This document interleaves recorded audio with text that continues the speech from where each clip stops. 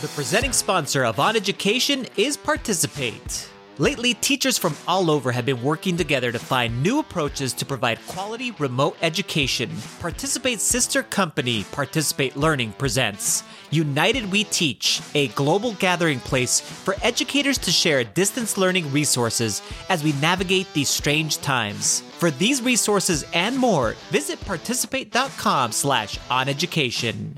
I would just like to get through 2020 alive. I mean, that's where we're at now with 2020. It's just live.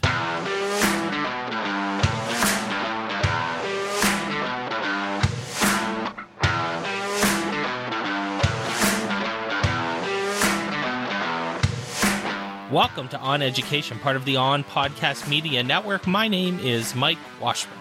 And I'm Glenn Irvin. Friends, we have an awesome pod for you today. We will discuss how we can prevent students from cheating on assessments during virtual learning. It's back to school time in Ontario, and it's not going well so far, and they haven't even started.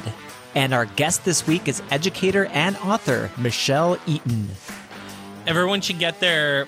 I suggest everyone pause the podcast right now. Okay. Get out a card, like a bingo card, and write down, all of the words and catchphrases and terms, not catchphrases, but words you would use to talk about learning and online learning and teaching during the last 6 months. Yes. And then let's see how many after you finish listening to us talk to Michelle. Let's see if you get a bingo from it's like pandemic learning bingo. Yeah. With Michelle Eaton it was today. Such a fantastic interview, and really, I'm telling you, I learned so much. We were talking about it after the interview, just how much we need those types of conversations to happen right now, away from the tools and towards the learning. So it was fantastic. It was. It's funny how we did, and you describe it so well in the interview, but we did exactly what we always said you weren't supposed to do. Yeah. Like as soon as the pandemic hit, everyone started talking about tools, and no one talked about what they were actually, doing. Yes, I know. And, you couldn't go to a goddamn conference over the last 10 years related to technology and not have someone rant about, the pedagogy before, tools.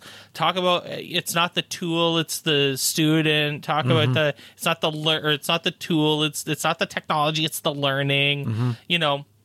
Every conference had a session where someone said something like that. To that effect, and yes. We just ignored all of that. Free tools? It was like Minecraft, Flipgrid, Zoom. Let's go. I don't know what we're doing yet, but we're going to use this stuff. Just give me all this stuff. It's going to be awesome. That's what we just did. Oh my god! So there's that. Yes, but it was a great conversation, anyways, and you should totally listen. It was awesome. So hey, I want to congratulate you because. You are a YouTube partner, and that's actually not like a small thing. It's hard to get. It is hard to get. You have to have this magic combination of subscribers, which is hard enough as it is. On Education YouTube channel has actually shockingly tons of content on it. But we only have maybe 80, 90 subscribers. You have over 1,000 subscribers. By the way, go subscribe to On Education. There is lots of content there, and there's going to be more. But you also have to have this watch hours. Yes, that's the hard part. Which is actually the hard part. Yes, because if you didn't think getting subscribers was hard, actually people watching your content is even harder. And they have to be engaged so much in the content that they continue to watch. They don't just turn it on. Right. I can't stand this guy. That Boom. You're not so bad that which is my problem, right? It has to actually be good. I think you're pretty good too. So you're selling yourself short, but yes. What a great accomplishment to have a YouTube partner channel. That's a big freaking deal. So I was super excited when you shared that on Twitter. It's rad. It's really awesome. and if people don't know, basically what it lets you do is, in the past, now he can actually, make money. Listen, folks. Now he's going to be rich. There's a new button that now appears in my options when I upload videos, and it's called monetize, and it gives me a variety of packages on the ability to be able to monetize and also to be able to monitor my earnings as the pennies add up. So you're gonna go to Glenn's channel, and you're looking for that great Schoology video that he made. Yes. But first, let me tell you about the new Mazda RX-6. Yes. Some kind of commercial that doesn't even fit with anything. Because that's you gotta watch the first 5 seconds. You're like, God, these are annoying. Glenn's gonna monetize all of his videos, and be sure you click on the ads. He's gonna make $10 a month. Exactly. And you're gonna learn. If people you're don't gonna learn notice, all about the Mazda. Yeah, it RX-6. is so hard to actually make money though on YouTube. Oh yeah, you have to have a huge amount of volume. Oh my goodness, the volume you have to hit is just incredible. So Mike asked me right away, I think joking, but maybe not as far as joking, like which video am I gonna monetize first? And honestly, I don't think I will. It's kind of one of those things where it's cool that it happened. Yeah. But there's no reason to go and throw in a freaking annoying 5-second ad at the beginning. Or those, even the worst ones, Mike, are when the you're... ones in the middle. Oh, I'm those going are to show so you. bad. I'm going to show throw your you computer. how to add this file to Schoology, and then it's like boop. Oh, ad. skips right past that. Yes. No, yes. there's an ad, right? So then you got to wait for the ad before you see the actual thing you're right waiting at to that see. hit moment, right when you're saying, exactly. okay, so It's a right cliffhanger. here, and then boom, the Mazda RX-7. That's right. You can totally do that now. Yeah. You wield an incredible amount of power, Glenn. I know. Yes. No, I think it's an awesome, it's really cool that there's that, the amount of minutes that you have to have, I don't know if it's 40,000 minutes or some ungodly number, in the past year that they monitor. And then you have to have over 1,000 subscribers. And yeah, no, it means that people are watching the tutorial videos.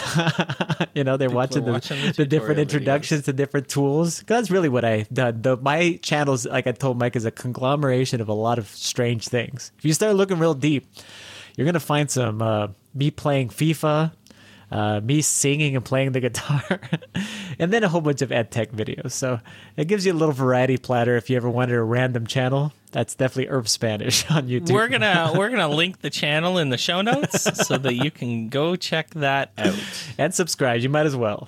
Smash that like button. Yes, I love when the people say that. Subscribe and smash the like button. That's right. That's freaking awesome. So yeah, we're playing Minecraft. Yeah, on the server. People should come and watch on Twitch. What is it? Twitch.tv/Mr. Washburn. Totally. Yeah. Also, come play.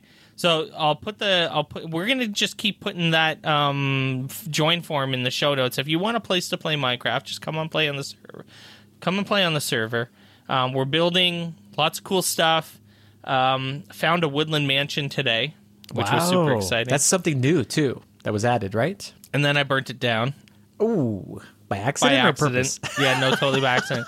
I was like clearing, I was burning, and people are going to hate that I burn trees a lot, but I totally burn trees all the time. I light them on fire because it's so much easier than chopping them down.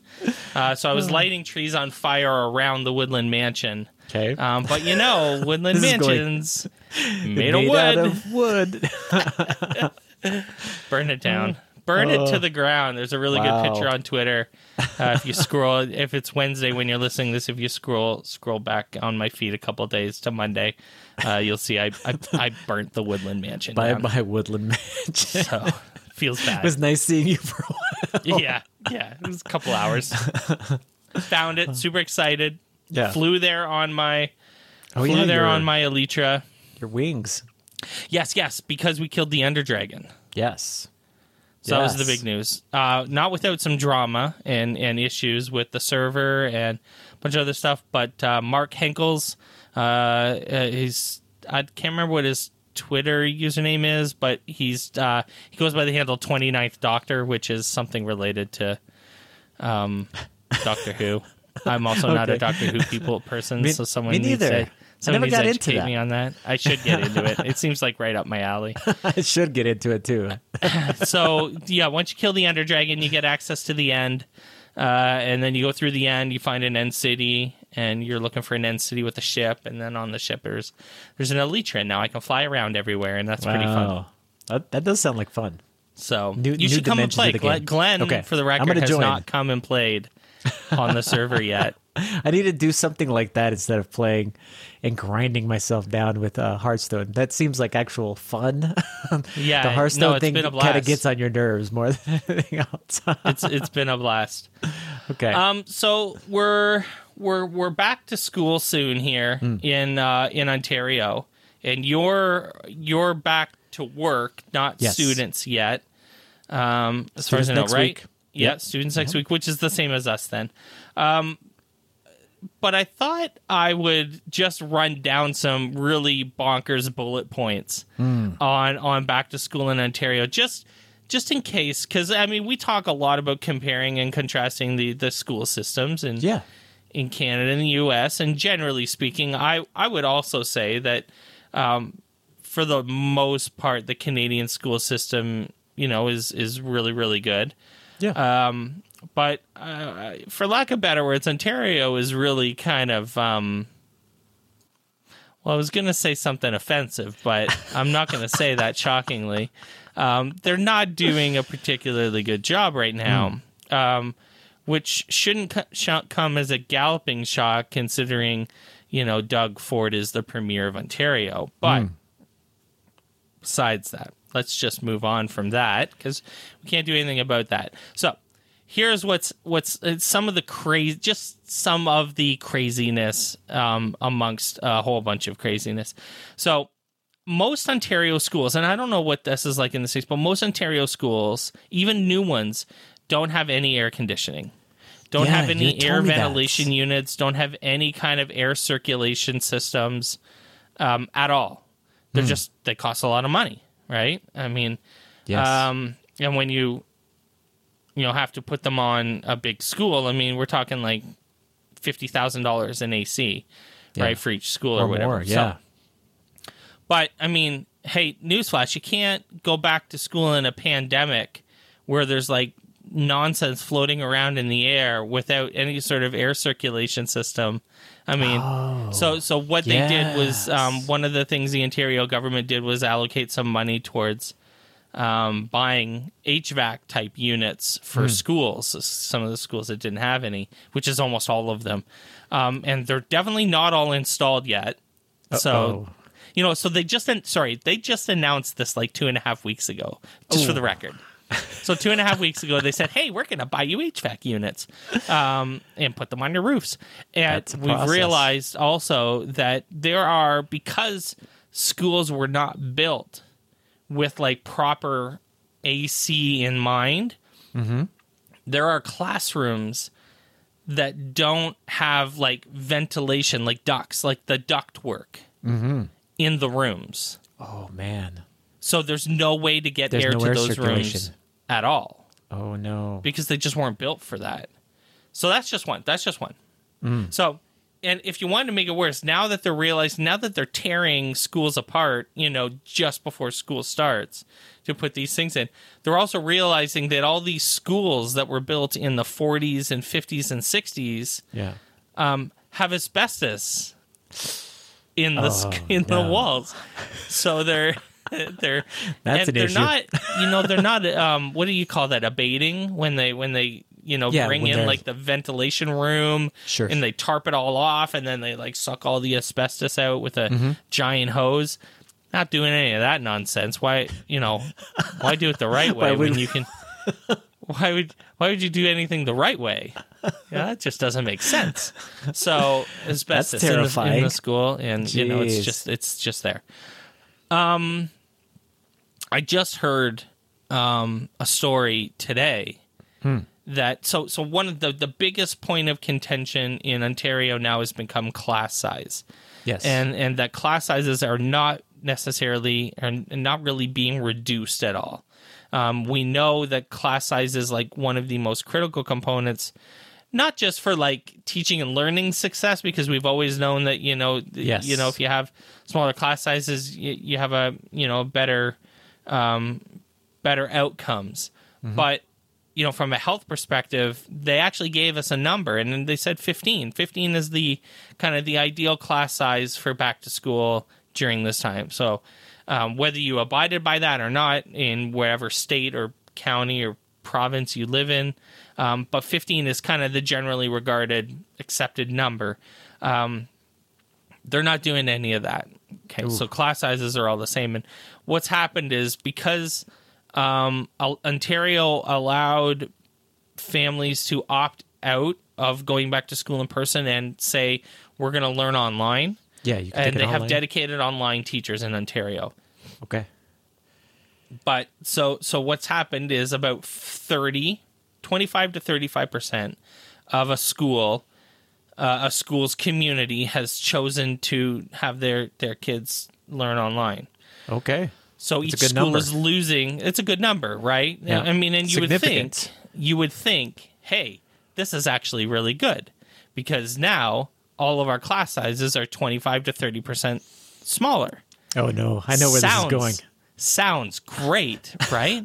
Yeah. But what they're actually doing now is they're collapsing classes Mm. and actually making like They're smashing them together. ungodly splits. So not just like, because like splits in Ontario are pretty common, like a 1-2 split where half the class is grade 1, half the class is grade 2. Oh, yeah. Combined. Splits grades. are Okay. fairly common. Okay. But like 3 grade splits never Whoa. happen. And now they are? So they're collapsing classes Yeah. into, like I heard today, there's a school in Peel, in the Peel District School Board, that is a 2-3-4 split. Wow. That's quite So a... 10 twos, 10 threes, 10 fours, or whatever. 30 kids. So not Wow. a small class anymore. Just small amounts. So instead of saying we're going to take the twos and make that a class, hire a new teacher, let's make a class size of 10. They'll have a great learning experience, and they'll be a lot safer. No. Now they've They're actually made it worse. Now they've given one teacher 3 different grades that they have to teach. They have to teach all the subjects in those 3 grades, and there's 30 of them in the room or so. That sounds like a terrifying job. My goodness. I mean, not even the health concerns 30 kids, but It's to basically teach a bad 3 idea different all around. grade levels is wow. So, Dang. Ooh. and just like there's definitely not enough. So, my wife has been making masks like crazy. Like she is the mask lady, which is great. I mean, we have tons of masks floating around here, and they're all really well made. They're great. Yeah. She's definitely found her new hobby. But we found out a few weeks ago that you're not allowed to bring in your own personal masks to school. No. You have to use masks that they give you. So they're sourcing masks and delivering them, shipping them to the schools. Well, Why? That's weird. there are schools that are only getting like half of the amount of masks that they're supposed to get. And, when you call and say, okay, so we got half, where are the rest? They're like, that's a great question. They have no idea. Oh my goodness. No idea where the rest of the masks are. Assume they're not coming. So So these are like a daily mask, Mike, or something like that, or something that you could wear for a few days or a guess week or so. something I don't like know. that. Because if they're not letting teachers bring in their own masks, then they sure as hell better be masks that they can be reused. Yeah. Gosh. This is not a good start, as you So described. not all Wow. rainbows and sunshine up here in the Great White North, friends. It's a shit show everywhere. Is really what I'm saying. How's it going in Minnesota? It's we haven't had students yet. We did get our supplies, our face shields, masks, some of them branded with our mascots, our storm mascot, which is pretty cool. And yeah, just tons of things, just exactly what you're talking about. There's so many procedures. It's so procedure heavy. Yeah. To try to do this at an administrative level. What an endeavor none of these, obviously none of us teachers ever signed up to do anything like this. We never thought that this would actually happen, obviously. From the teaching online to teaching kids that are here and kids that are online at the same time and so on and so forth.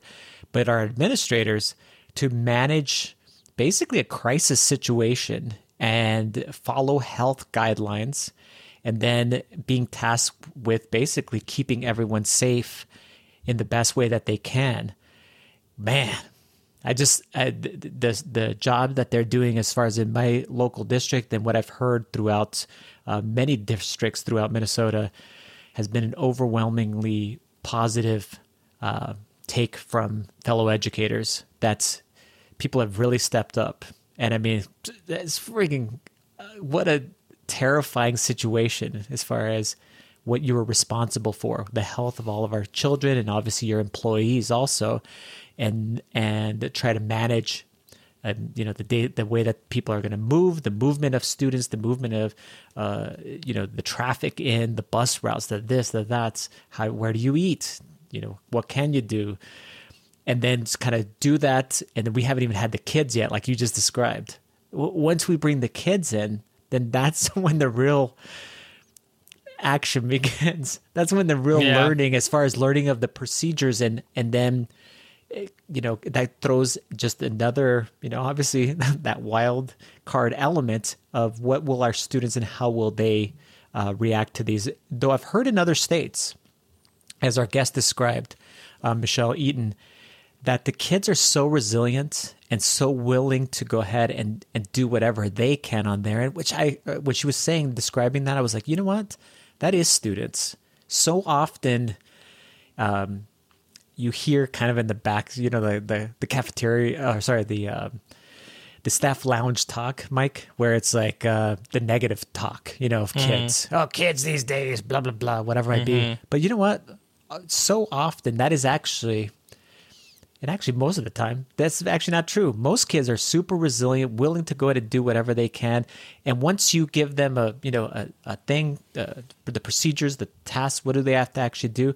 They're more than willing to abide and then help out in any ways that they can. So that actually brought that back. And I was like, yes, kids are freaking awesome. There's a reason why we do this as educators, because we love being around our students. And I think they'll obviously, it'll be an adjustment period. There'll be some crazy stories out there of what happened and what, kids decide to do or not do, whatever it might be, because it's going to happen.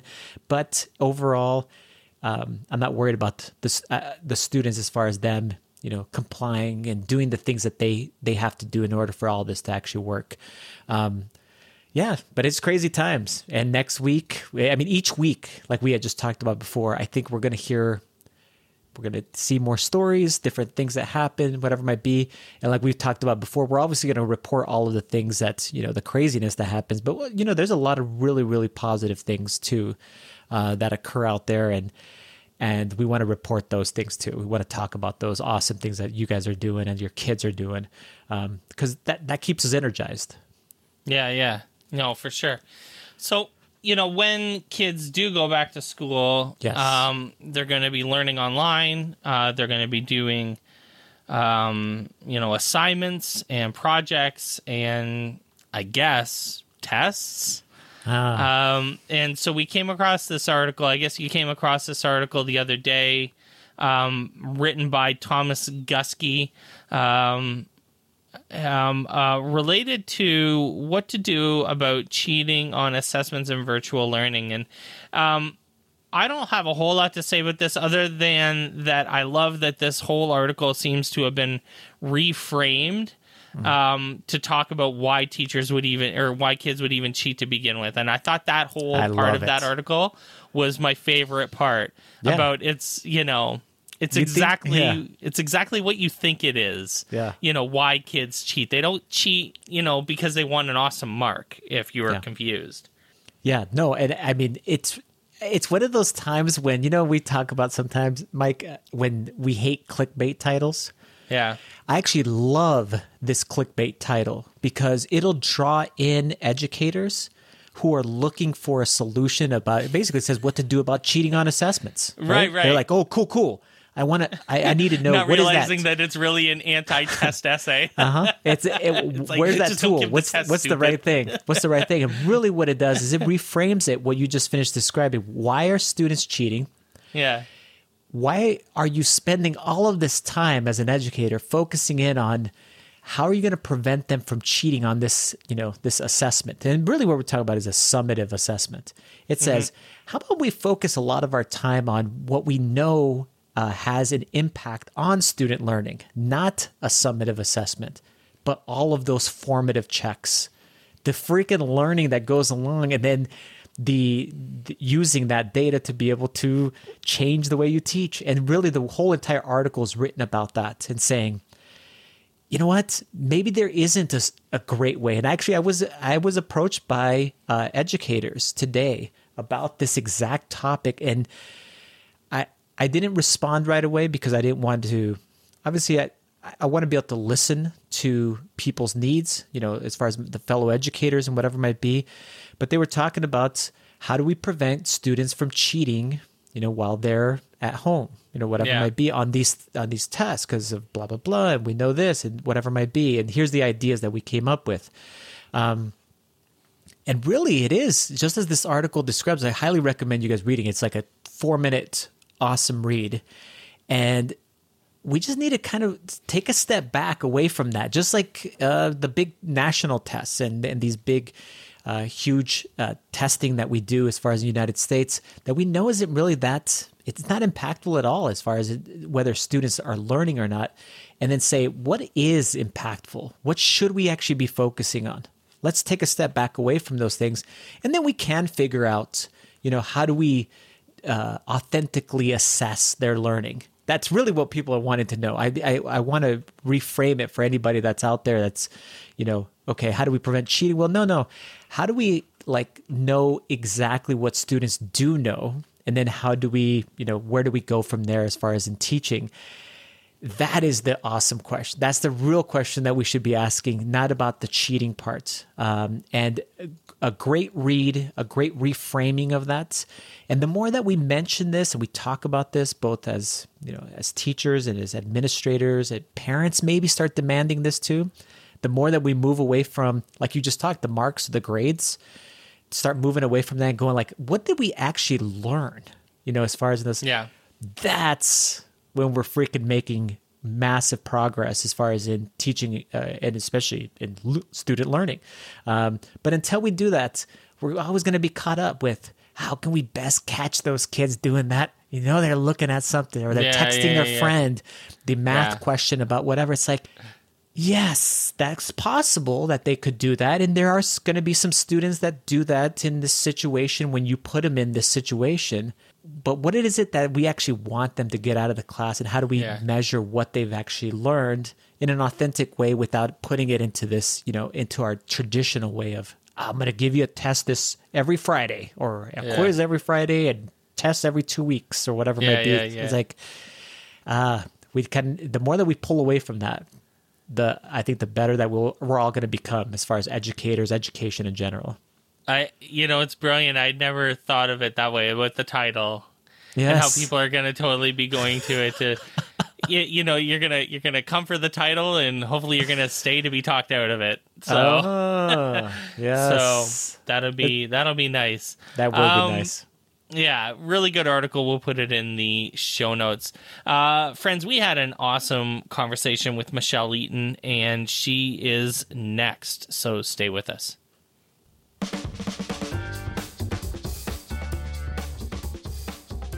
Welcome back to the podcast, everyone. Michelle Eaton is a director of virtual and blended learning in Indianapolis, Indiana. She focuses on staff and course development and the district's various blended initiatives and programs, from elementary school to adult education.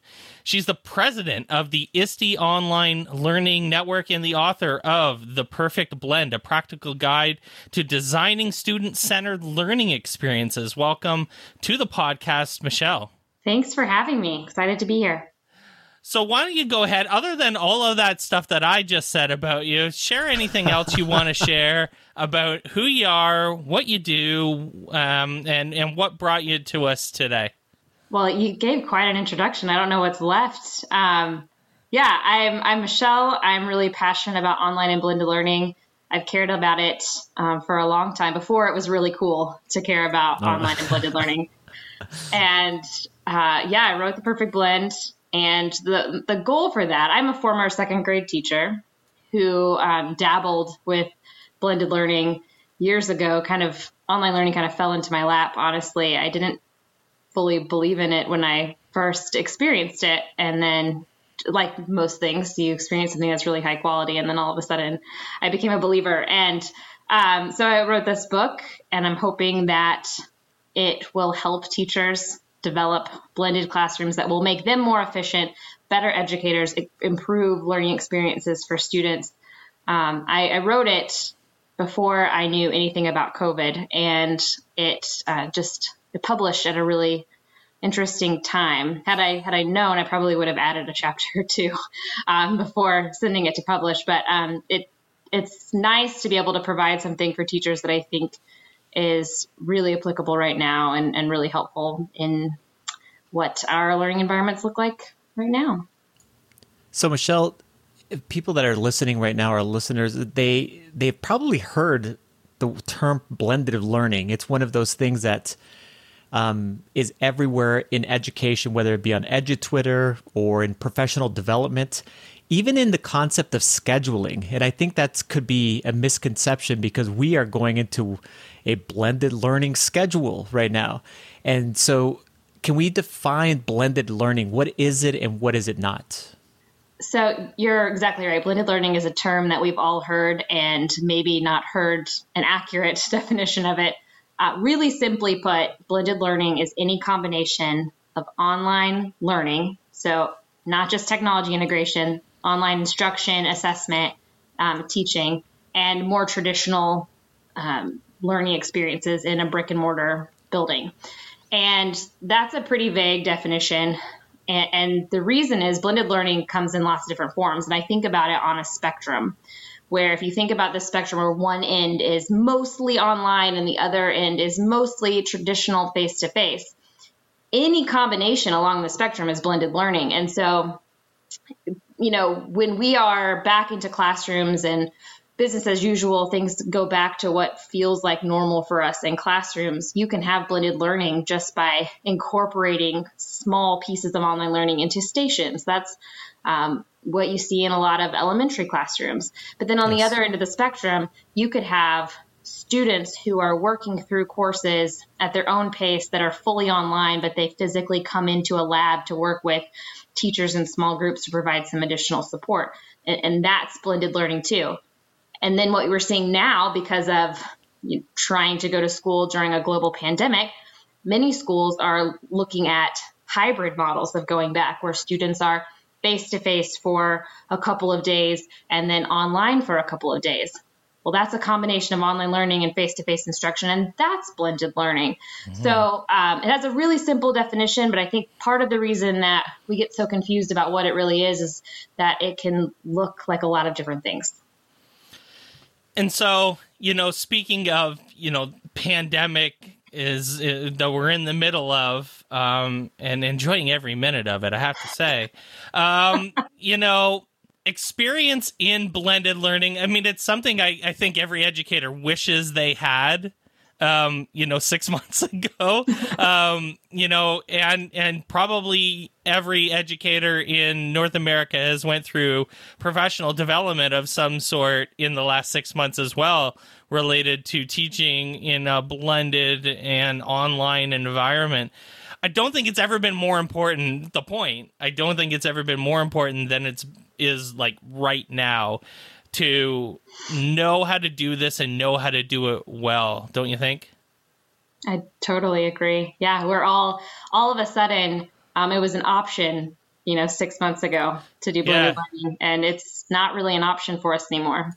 It was a novelty, even a little bit, right? Where you'd be like, oh, I teach some of it online and I teach some of it. And you were like the special one. Like you were like the one that was doing something interesting and innovative. And now it's like you have no choice. Yeah, I think the reason we don't really have a choice is because we have these very specific challenges we're all facing this year, regardless of the context of what learning looks like for you. Across the country, we have schools going back in different capacities. In my own school district, we have fully remote students. We have students that are fully back. We have hybrid. We're kind of doing a little bit of everything. But the challenges that we all face are that this year we have to be able to teach online and we have to be able to teach face-to-face.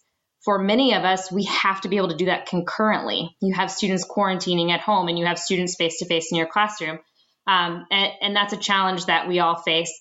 We all are going to face this year the challenge of students that are at a distance, whether that's physically distant or even socially distant.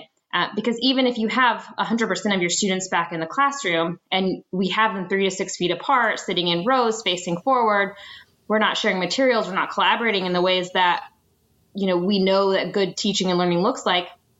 And that presents some additional challenges. And then finally, we know that regardless of how we start this school year, we're not going to stay here, that at some point we're going to have to move fluidly from one environment to the next, from one model to the next. And blended learning is the thing that makes us capable of doing that. That is the structure that allows us to work efficiently and manage this school year. So I think you're absolutely right. It's not an option. Michelle, I was going to ask a follow-up with that. You were just speaking about the concept, which is happening throughout the country. And I think it's very intimidating for teachers in general that we are responsible for the kids that are in front of us in many districts, but also these other students who are also at home. So in our schedule, we have what we call a blended schedule, a concept of some students will come on some days and some will come on the other days so that we have less numbers and so on and so forth. So it's a really good concept for social distancing and keeping appropriate numbers in schools. Do you, one of the ways that we're doing this or we're approaching this, and as I was actually just talking to Mike about it before you came on here, that is it a good idea to go ahead and basically synchronously teach both of those groups? Or is that an approach that we should actually be doing? Because that's kind of one of the technology barriers, that we're like, well, we could Zoom live the live stream the course and have this audience out there. Because honestly, that's what we're doing for many of our teachers because it feels the most comfortable. You know what I mean? Or should we be now taking that a different step, an extra step and going, okay, we have that barrier as far as time is there, but maybe we should be approaching it in a different manner. I don't know if that makes sense. And maybe even just give us advice, because I know a lot of listeners out there, instructional coaches, directors of technology that listen to this podcast specifically for these pieces of advice from experts like you. I do. I've seen this, right? I've seen a lot of places where they don't necessarily have the staffing to have a full virtual program with full-time virtual teachers. And so the only option is that the teachers that are physically in the classroom are teaching the students that are home. And that's not ideal in any scenario. You can be a really good online teacher and you can be a really good face-to-face teacher. And it is so hard to do both of them concurrently.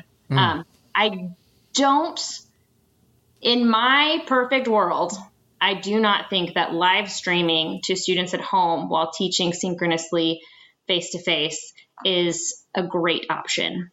And I think that for for a few reasons. One, when everybody across the country now knows what synchronous and asynchronous means, and we've overused those terms so much at this point. But I think all this conversation about synchronous instruction and live instruction has put the lecture on a pedestal in a way that is shocking, in a way that we never would have accepted in a face-to-face classroom. But we have conversations about what to put synchronous, and there's so much around direct instruction. That's our go-to. Like, this is the most important thing, and it needs to be live, and they need to hear my voice. When really, I have really strong opinions about online learning. Go figure. That it can't be done in the exact same way that we do face-to-face. That's why we want to. That's why we initially go to like live streaming, because that's the thing that we know and that's what we're comfortable with. That's the thing that looks closest to traditional teaching. Yes. But the reason that so many people don't believe in online learning is because they've experienced a version of online learning that's just us trying to make face-to-face happen online. And that's a great point. When we do that, when we try to do that, then we just create this cheap imitation of classroom instruction. We have to think differently for an online environment. And when we do that, we can create highly effective experiences. We can create learning that's just as effective as what we were doing pre-COVID in our classrooms. But what that's going to require us to do is rethink our role, especially when we have a limited amount of time with students. And so what the conversations I've been having, a couple of things. One, knowing that we're going to have to move between these models. I think it's been really important to not separate what's synchronous face-to-face and what's synchronous at home, and what we're doing asynchronously, what digital lessons that we're creating. I'm trying to think about this more holistically so that what I choose to do live face-to-face, if we have to go home, that's what I'm choosing to do live at home. So that although our environment changes and that causes a disruption, the way we're learning and the mode of learning feels very similar. And I think that's what's going to help us be successful as we move back and forth. But then the other thing that we have to rethink is, what is the most important role of the teacher when you do have time that's live with students? Whether that is in a Zoom room and we're all sitting at home, or I have you physically in my classroom. And when I think about my work in the classroom, the most important thing that I was doing in the classroom was not standing in front of a room and lecturing. That wasn't the critical thing that only a human could do in my room. It was the small group instruction that I had, where I took data that I was constantly getting from various formative assessment, and then I helped meet students where they were. And as a second grade teacher, so much of that happened individually and in small group instruction. And that's the thing that technology can't replace. So the conversations I'm having are around, let the technology do what it does best. And you know what? Recording, that's a great thing that technology can do. You can give a high quality lecture or mini lesson and record it, and you don't have to now be there. You can now prioritize the thing that, those artful instructional decisions that you make as a teacher. And what that looks like for a second grade teacher versus an art teacher versus a French teacher is all very different. But I was just talking with a French teacher at our high school who, he's in a hybrid environment. So 2 days face-to-face, 3 days online. And he told me in a conversation just this last week that, he's not teaching grammar like live anymore. And he realized that the most important role, when he only had 2 days with students, the most important role as a French teacher was speaking and listening and having those conversations with students. And that he could design high quality online lessons to teach grammar. And he felt like this might, despite the constraints, this is better learning for his students, where he was really thoughtful about prioritizing his time live. So that's me chasing a rabbit a little bit, but all of that to say, we have to get out of the mindset of synchronous has to be whole group instruction, because when you do go remote, or you have students facing forward in rows and their cameras are turned off basically in real life because they're antsy and they've been sitting still all day. That's hard. It's so hard to be effective live whole group instruction in this environment, and it's not the best use of your time. We can do better than that. That's a great response. And I have a quote here that basically reinforces exactly what you were just describing, which is it says from your book, as an advocate for online and blended education, I believe we can teach just about anything online and do it as well as we can without technology. And like you just described, you wrote these before COVID, before the pandemic. So we were just both curious as far as, do you feel the pandemic obviously strengthened or weakened this argument? And obviously you're supporting that, through what you just finished describing there. It's that thing though too, Michelle, where we feel the most comfortable, especially at the high school level. I've always taught at the high school level. I was a former Spanish teacher, so I know exactly what you're talking about flipping some of that learning to some short instructional videos. And then having more active learning happen as far as in your class. But the most comfortable thing for a lot of us high school teachers, and I'm sure that some other people are going to be nodding their heads right now, is to basically get into this professor kind of mode, all of these, and it's not like we haven't been talking about this stuff for many years, as far as it might not be the best way to go ahead and deliver instruction, to be this, the sage on the stage or whatever you want to call it, where you're the holder of all the content and you're delivering it that way. I'm not sure if there's a question there, but as I'm going through all of this stuff here, but basically, like, do you feel the pandemic strengthened or weakened the argument for your quote there, as far as in your book? And obviously, I believe you would think that it obviously strengthened that, correct? Right. I still feel really strongly that we can teach online just as well as we can teach face-to-face. I don't necessarily think that a fully virtual program is what is the right environment for all students, but it is the right environment for some students. However, I think the reality is not all online learning or blended learning that our students are experiencing right now is high quality. And I think the pandemic hasn't affected my opinion at much about the effectiveness, I think, of online and blended learning when done well. And I think that's key. Insert any buzzword here, you can do it well and you can do it poorly. But what I do think it has reaffirmed is that it's different. And we have to teach our teachers and our educational leaders what it means to teach online and in a blended environment. Because doing it the same way that we teach face-to-face just isn't going to cut it. Before Mike asks this next question, do you think, Michelle, too, that many times, and this has happened, I think, especially since March, and Mike and I have been talking about this, all of these terms, blended, flipped learning, whatever it might be, online learning. It's like a bingo card. Yeah, no, it is. And you know what? You know what people think of when you start saying any of these terms? As far as educators, and actually I think parents now too, and students, actually, you can throw them into this mix. Think about tools. Think about like ed tech things. Do you know what I mean? So as soon as we started talking about online, whatever it might be, what was the biggest things that happened this March? People started talking about Zoom. You know what I mean? Like, it wasn't like we were talking about how do we do this effectively. It was like, what technology can we use to be able to replace kind of how we were doing things before, whether or not that was good, that was actually sound teaching methods, especially not sound now, trying to move it and trying to replace it and become, and trying to do both at the same time and doing these things. But we get caught up a lot, don't you think? And kind of get sold on these things like, oh, all of these tools are now free. This is this. And let's talk about the tools and all of these platforms and all of this stuff, versus the hard conversations, which is like what you were just describing.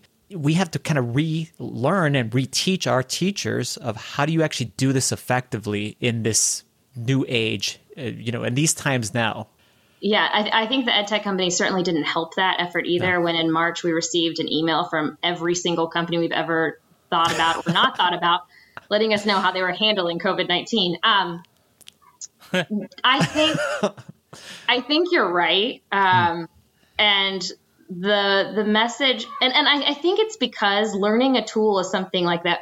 I almost feel like that's something that we can control pretty easily. Like if I'm feeling anxious and nervous because I'm thrown into this situation where I'm building the airplane while it's in the air, I can figure out Zoom. I can like check this thing off. And if I can figure out Zoom, then I feel like I'm more in control of the situation. So I get why that is the first thing that we cling to. Mm-hmm. But what I tell teachers, and from my own experience, I mean, I've been doing this for a decade. When I design online lessons, I still use 5 things. That's it.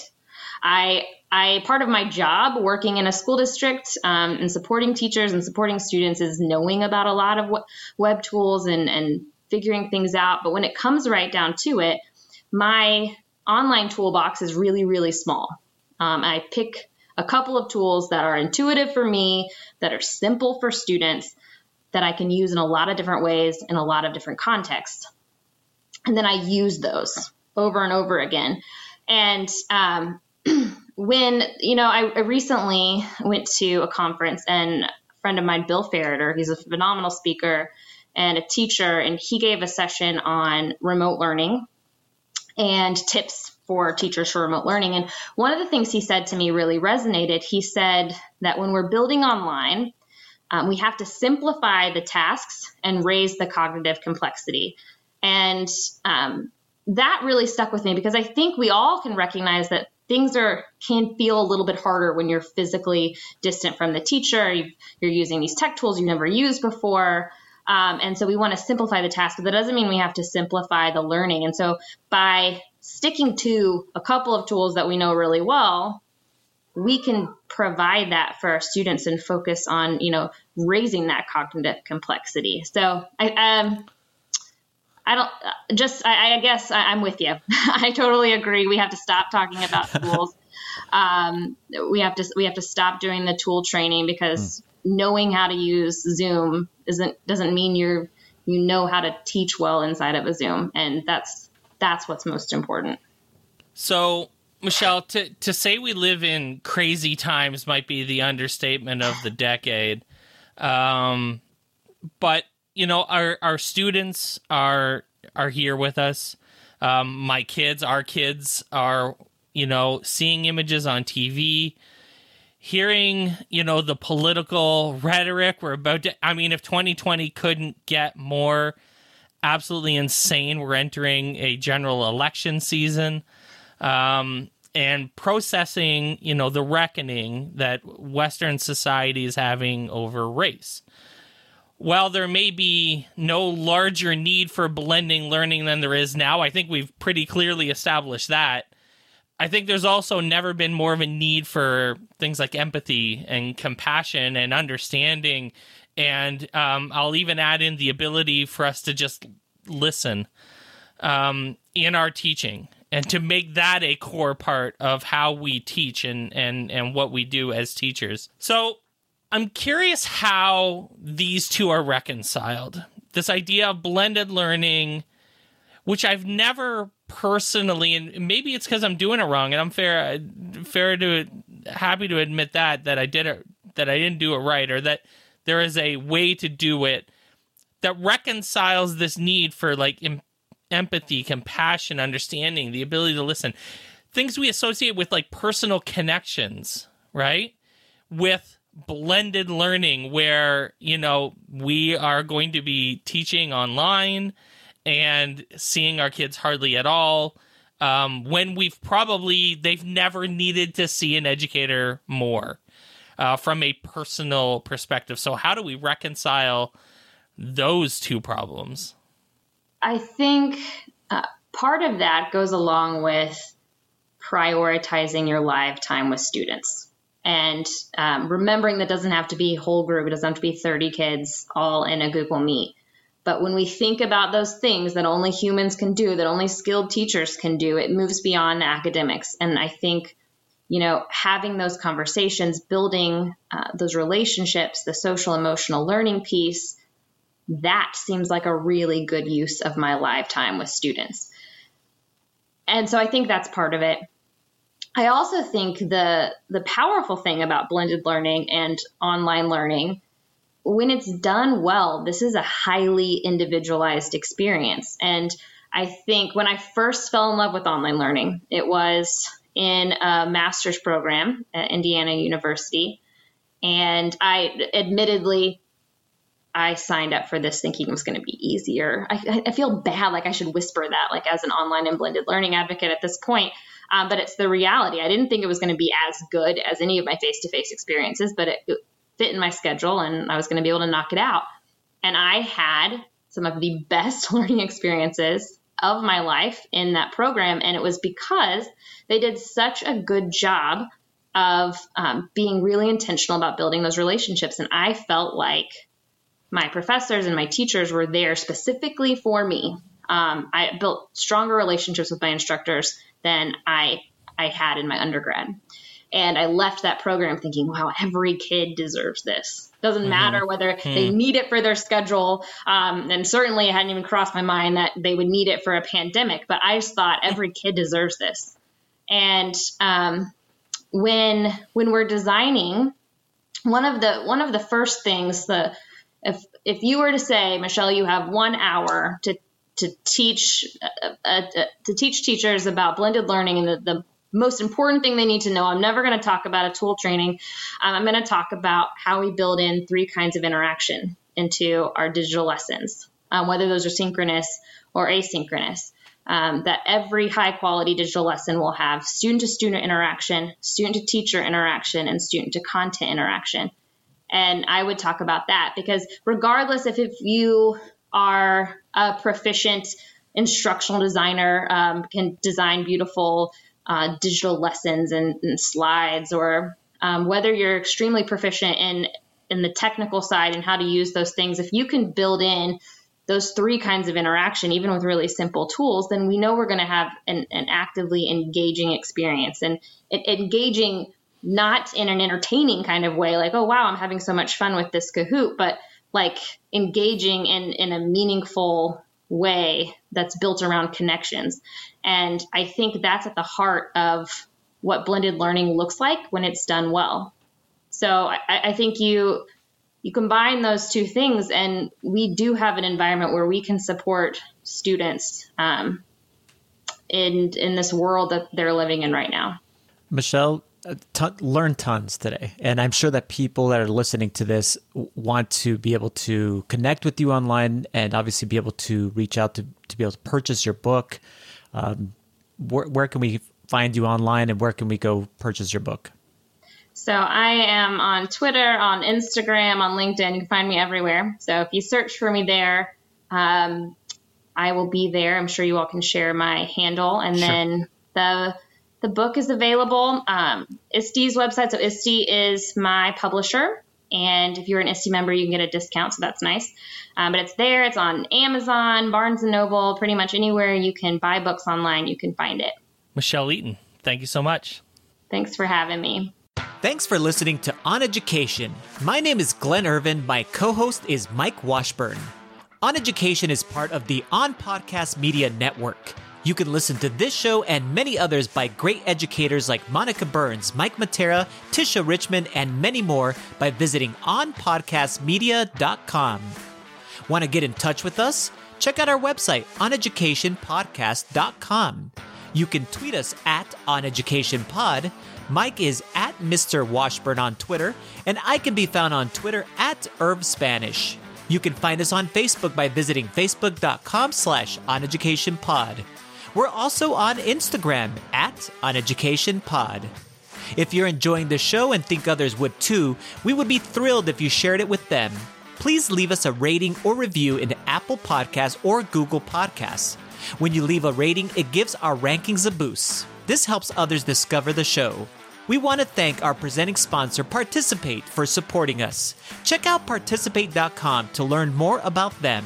Thanks as always for listening, stay awesome, and see you soon.